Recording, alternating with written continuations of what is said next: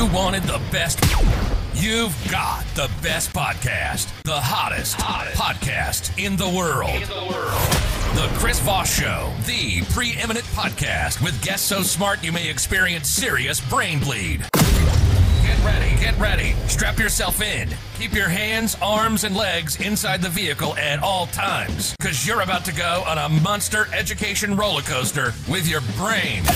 Now, here's your host, Chris Voss. Hi, folks. Chris Voss here from thechrisvossshow.com, thechrisvossshow.com. Hey, we're coming here with another great podcast. Oh, my God, another one, Chris? Out of all the hundreds of podcasts, you actually decided to do another one. We did them just for you guys because we love you guys so much tuning in and listening. And today we have the most amazing author. We always have amazing authors. I don't know why. We just never have bad authors on the show. Just amazing. And that's why you should refer the show to your friends, neighbors, relatives. Go to thecvpn.com. I'm really proud of that segue. The ChrisVossPodcastNetwork.com, and tell your friends, neighbors, relatives. Say, hey, you want to listen to some brilliant authors? You listen to the Chris Voss Show. And there's other cool stuff too as well. Anyway, also, if you want to watch the video version of this, you can go to youtube.com/Chris Voss, hit that bell notification button, and join. There's a plethora of Facebook groups for the Chris Voss Show now. There's a whole mess of them. So just search on Facebook for myself or Chris Voss. You can join some of the book clubs that we got going on there and everything else. This author is pretty amazing. She's written several books. Her name is Jax Miller. She's written their most recent book that just barely came out, Hell in the Heartland: Murder, Meth, and the Case of Two Missing Girls. So this is pretty interesting. And she is an American author. She wrote her first novel, Freedom's Child, in her 20s, while hitchhiking across America, winning the 2016 Grand Prix des DL, and you can see the award because I'm butchering this because clearly I'm not French. But she won several awards and nominations with the book. She has received acclaim from the New York Times, NPR, Entertainment Weekly, and many more. She now works in the true crime genre, having penned her much anticipated book and acting as a creator, host, and executive producer on the true crime documentary series Hell in the Heartland on CNN's HLN network. She's a lover of film and music and has a passion for writing screenplays and rock and roll. Welcome to the show, Jax. How are you? Thank you so much for having me. I'm good. How are you? It's wonderful. That's a hell of a resume. I guess I need to go learn some French, though, so I can pronounce the places where you got the award. Grand Prix de l'Écrire de Elle, I think it is, but I might be butchering it as well. There you go. Well, the French hate us anyway, so that's how it goes. So you've written this book, and what motivated you to want to write this book? Evidently, it's a real true crime story. I don't have a good answer from where I first heard this story. It was something that kind of always haunted me, and I decided to look it up on Google one day, see if there was any progress with the case. And I only did a search of the basics, trailer, fire, Oklahoma, best friends. And it turned out that very week, and this is 15 years after the murders, they were actually looking for the girl's remains in a well of a convicted murderer up in Kansas. And I says, wow, this story's so active still. And that's because of the Mother Lorraine Bible. So I call Lorraine Bible up. I says, hey, I'm thinking about writing a book about this. I think this is a fascinating story. And the rest is history. She said, come on out to Oklahoma. And that's what I did. There you go. And was there a point of the story that captured it? Was it the two girls? Was there an aspect of it that grabbed you? I think at first the most jaw-dropping thing was that it was Lorraine Bible and her husband, who are the parents of missing child Laura Bible, who actually found the prime suspect's body after he'd been shot to death. With a shotgun. He was the prime suspect those first 24 hours. And this poor family finding his body, and it was a gory scene. And I'm like, how did this happen? How did police miss this body? And from then on, we see a whole sequence of mishandling the case and just a lot of, screw ups. And I just thought it was so fascinating. And at first I came to it from a storytelling point of view. This is a story that's rich in character and setting. It has plot twists, but it didn't take long for me to really become immersed and really start to just fall in love with these people and this story and the missing girls. So it became quite a life life's mission for me, if you will. And so for people who aren't aware of the story, because I wasn't until I started doing the research on it, this is about a crime that happened in 1999. And do you want to elaborate a bit on that? Sure. So on the early morning hours of December 30th, 1999, tucked away in the prairies of northeastern Oklahoma, neighbors found a trailer on fire. They called the police, and upon the initial investigation, they found the body of 38-year-old Kathy Freeman. They didn't know it then, but it would transpire that she was shot in the head, in the back of the head, execution style, with a shotgun. It was assumed that her husband, Danny Freeman, age 40, had shot her and then had kidnapped their 16-year-old daughter, Ashley Freeman, as well as Ashley's best friend, Laura Bible, who was sleeping over that night. So Danny's missing with these two girls, and not a lot's done about it. 24 hours later, and this is way after the police and the agents have cleared the scene and released the property back to family members. Jay and Lorene Bible, the parents of Laura Bible, the friend who was sleeping over, they come to the crime scene hoping to find any clues about where Danny could have taken the girls. And within moments, they find Danny Freeman's dead body. He was in the rubble. He was very clear that they found him within moments, and he was shot at point blank range in the head with a shotgun as well. So you have these two dead parents and these two missing girls. They were not in the fire. Over the years, there have been many theories, a lot of suspects. And, we saw in 2018, the very first arrests in this case. Wow. So it took him 18 years to even get close, huh? Yeah. And they're still looking for the girls. I know that's everyone's main priority is to find the girls. So a hell of a story, and that goes on. And my understanding is you become close with some of the subjects of the book. Is that true? Yeah, I mean, I think they've pretty much adopted me. I go out to Oklahoma, and it's not just work. I just spent Christmas with them because I wanted to. They've come out to see me on the East Coast. I talk to them almost every day.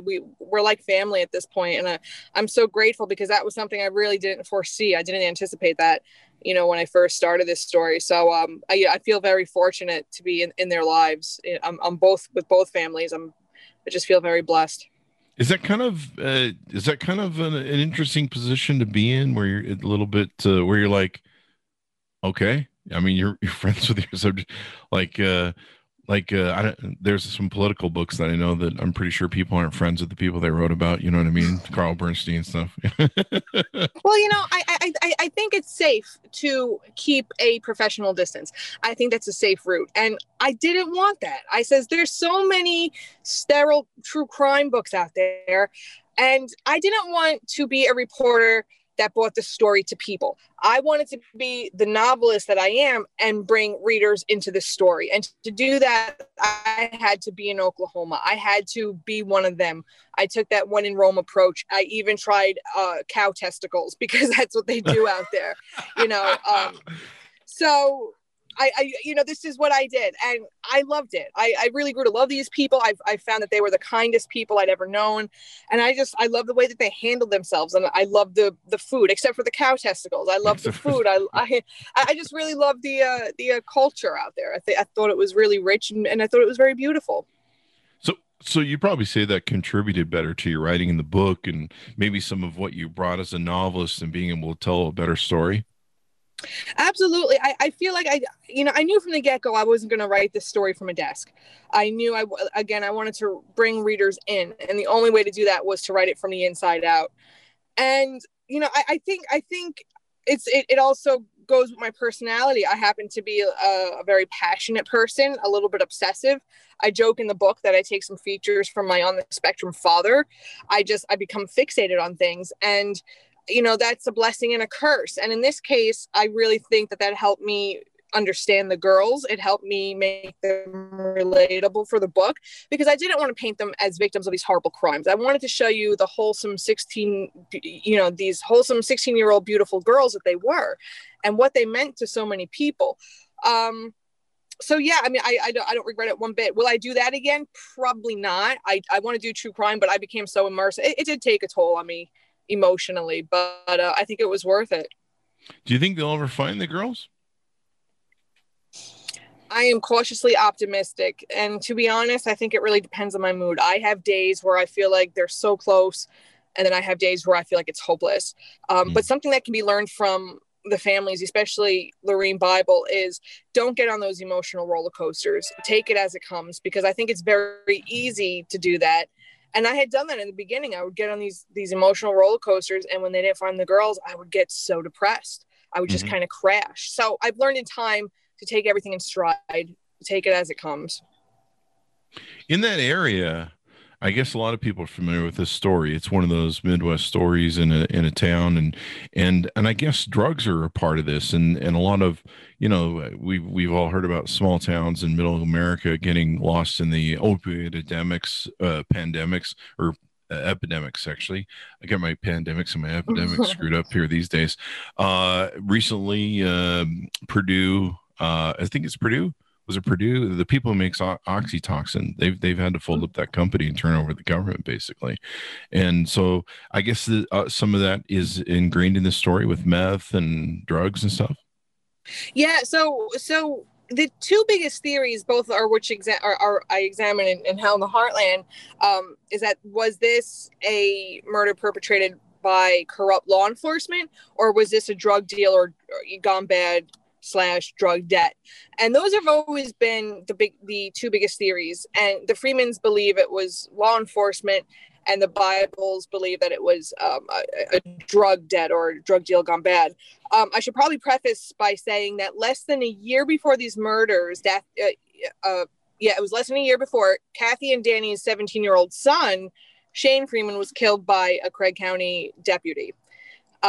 They believe that it was not a justifiable shooting, and they were making plans to file a wrongful death suit against the county several days before that window expired, or when they believed that window expired.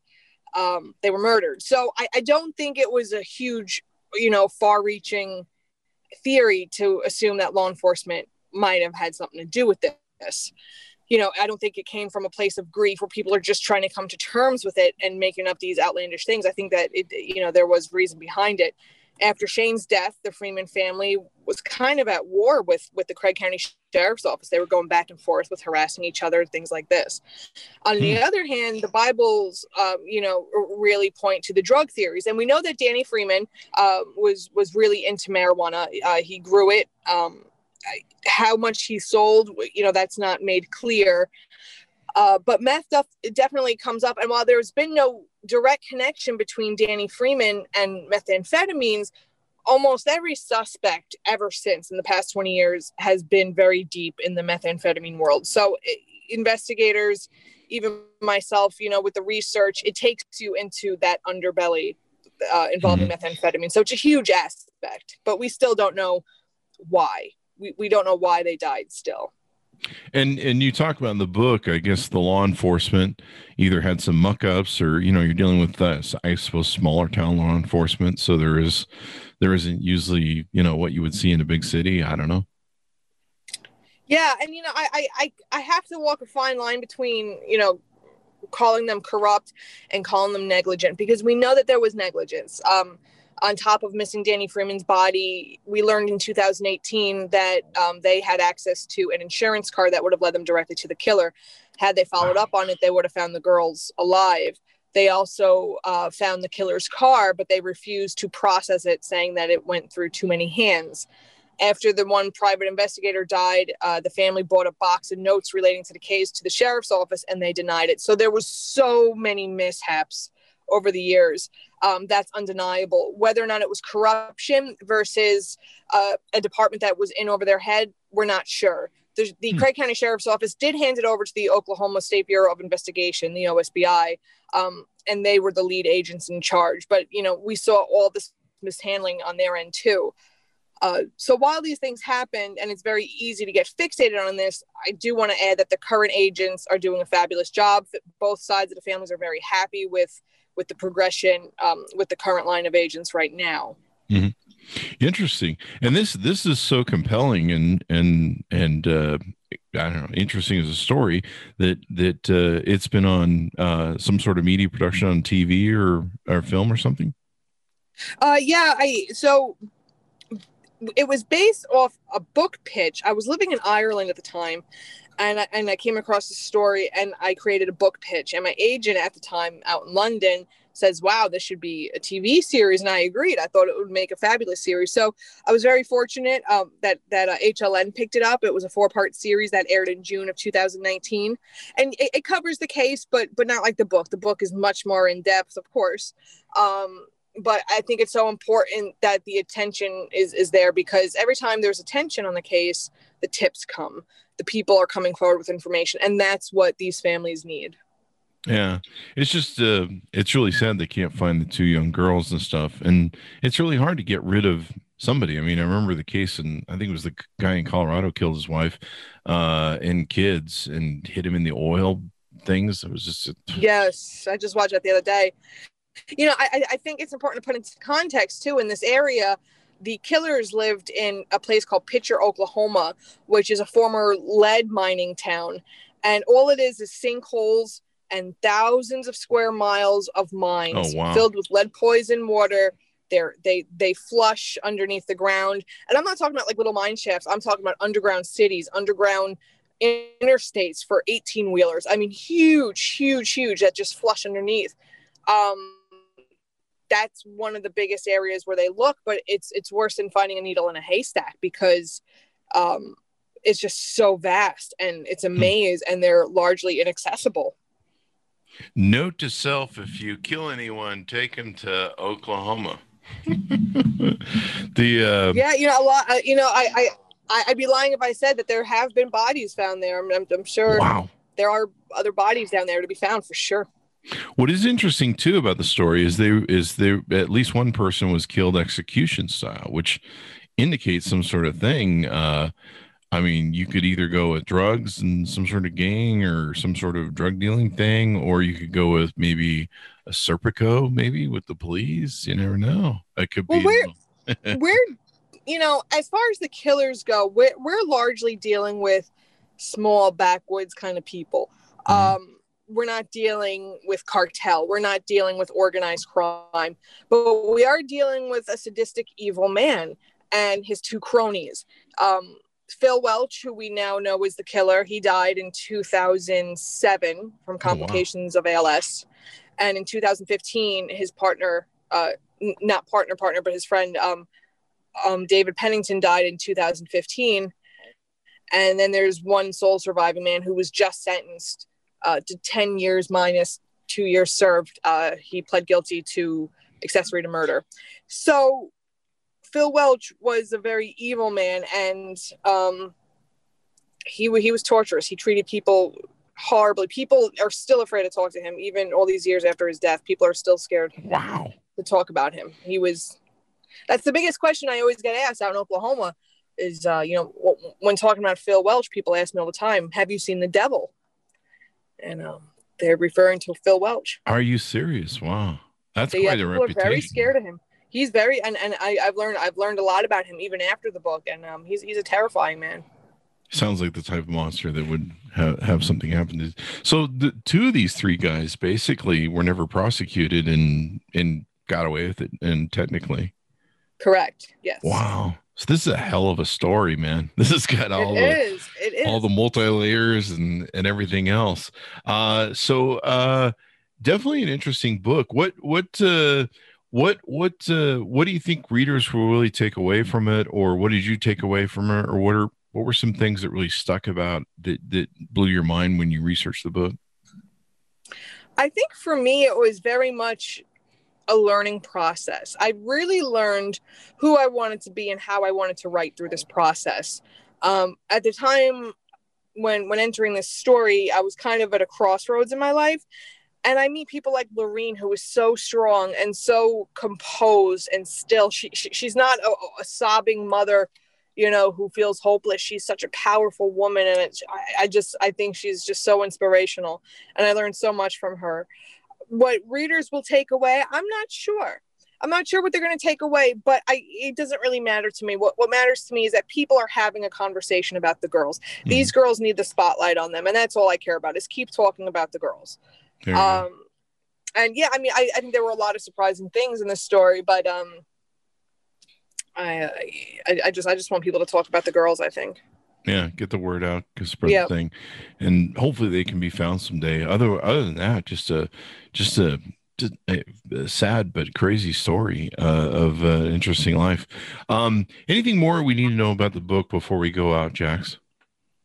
No, I mean, again, I feel very fortunate, to have kind of seen us through the family's eyes.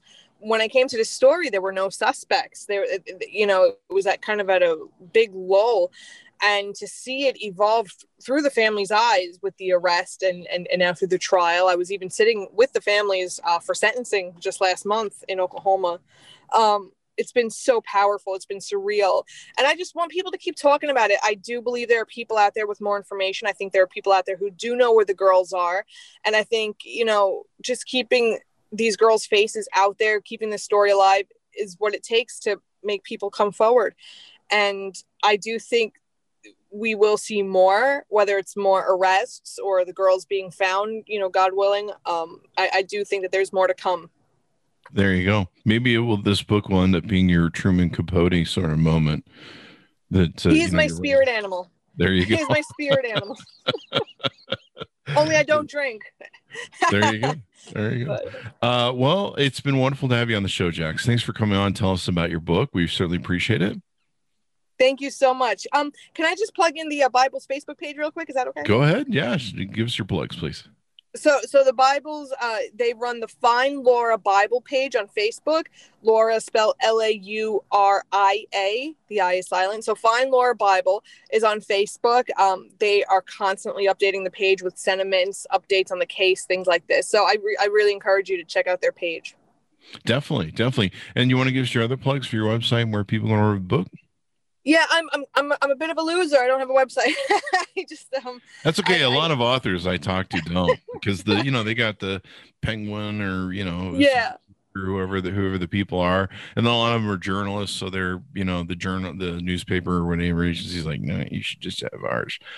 So that's cool. But we can always find you on any local bookstore. Of course, right now the book's just out, it's running hot. You can find it on Amazon.com. You can find it on our shop, Amazon.com/shop/Chris Voss, and all that good stuff.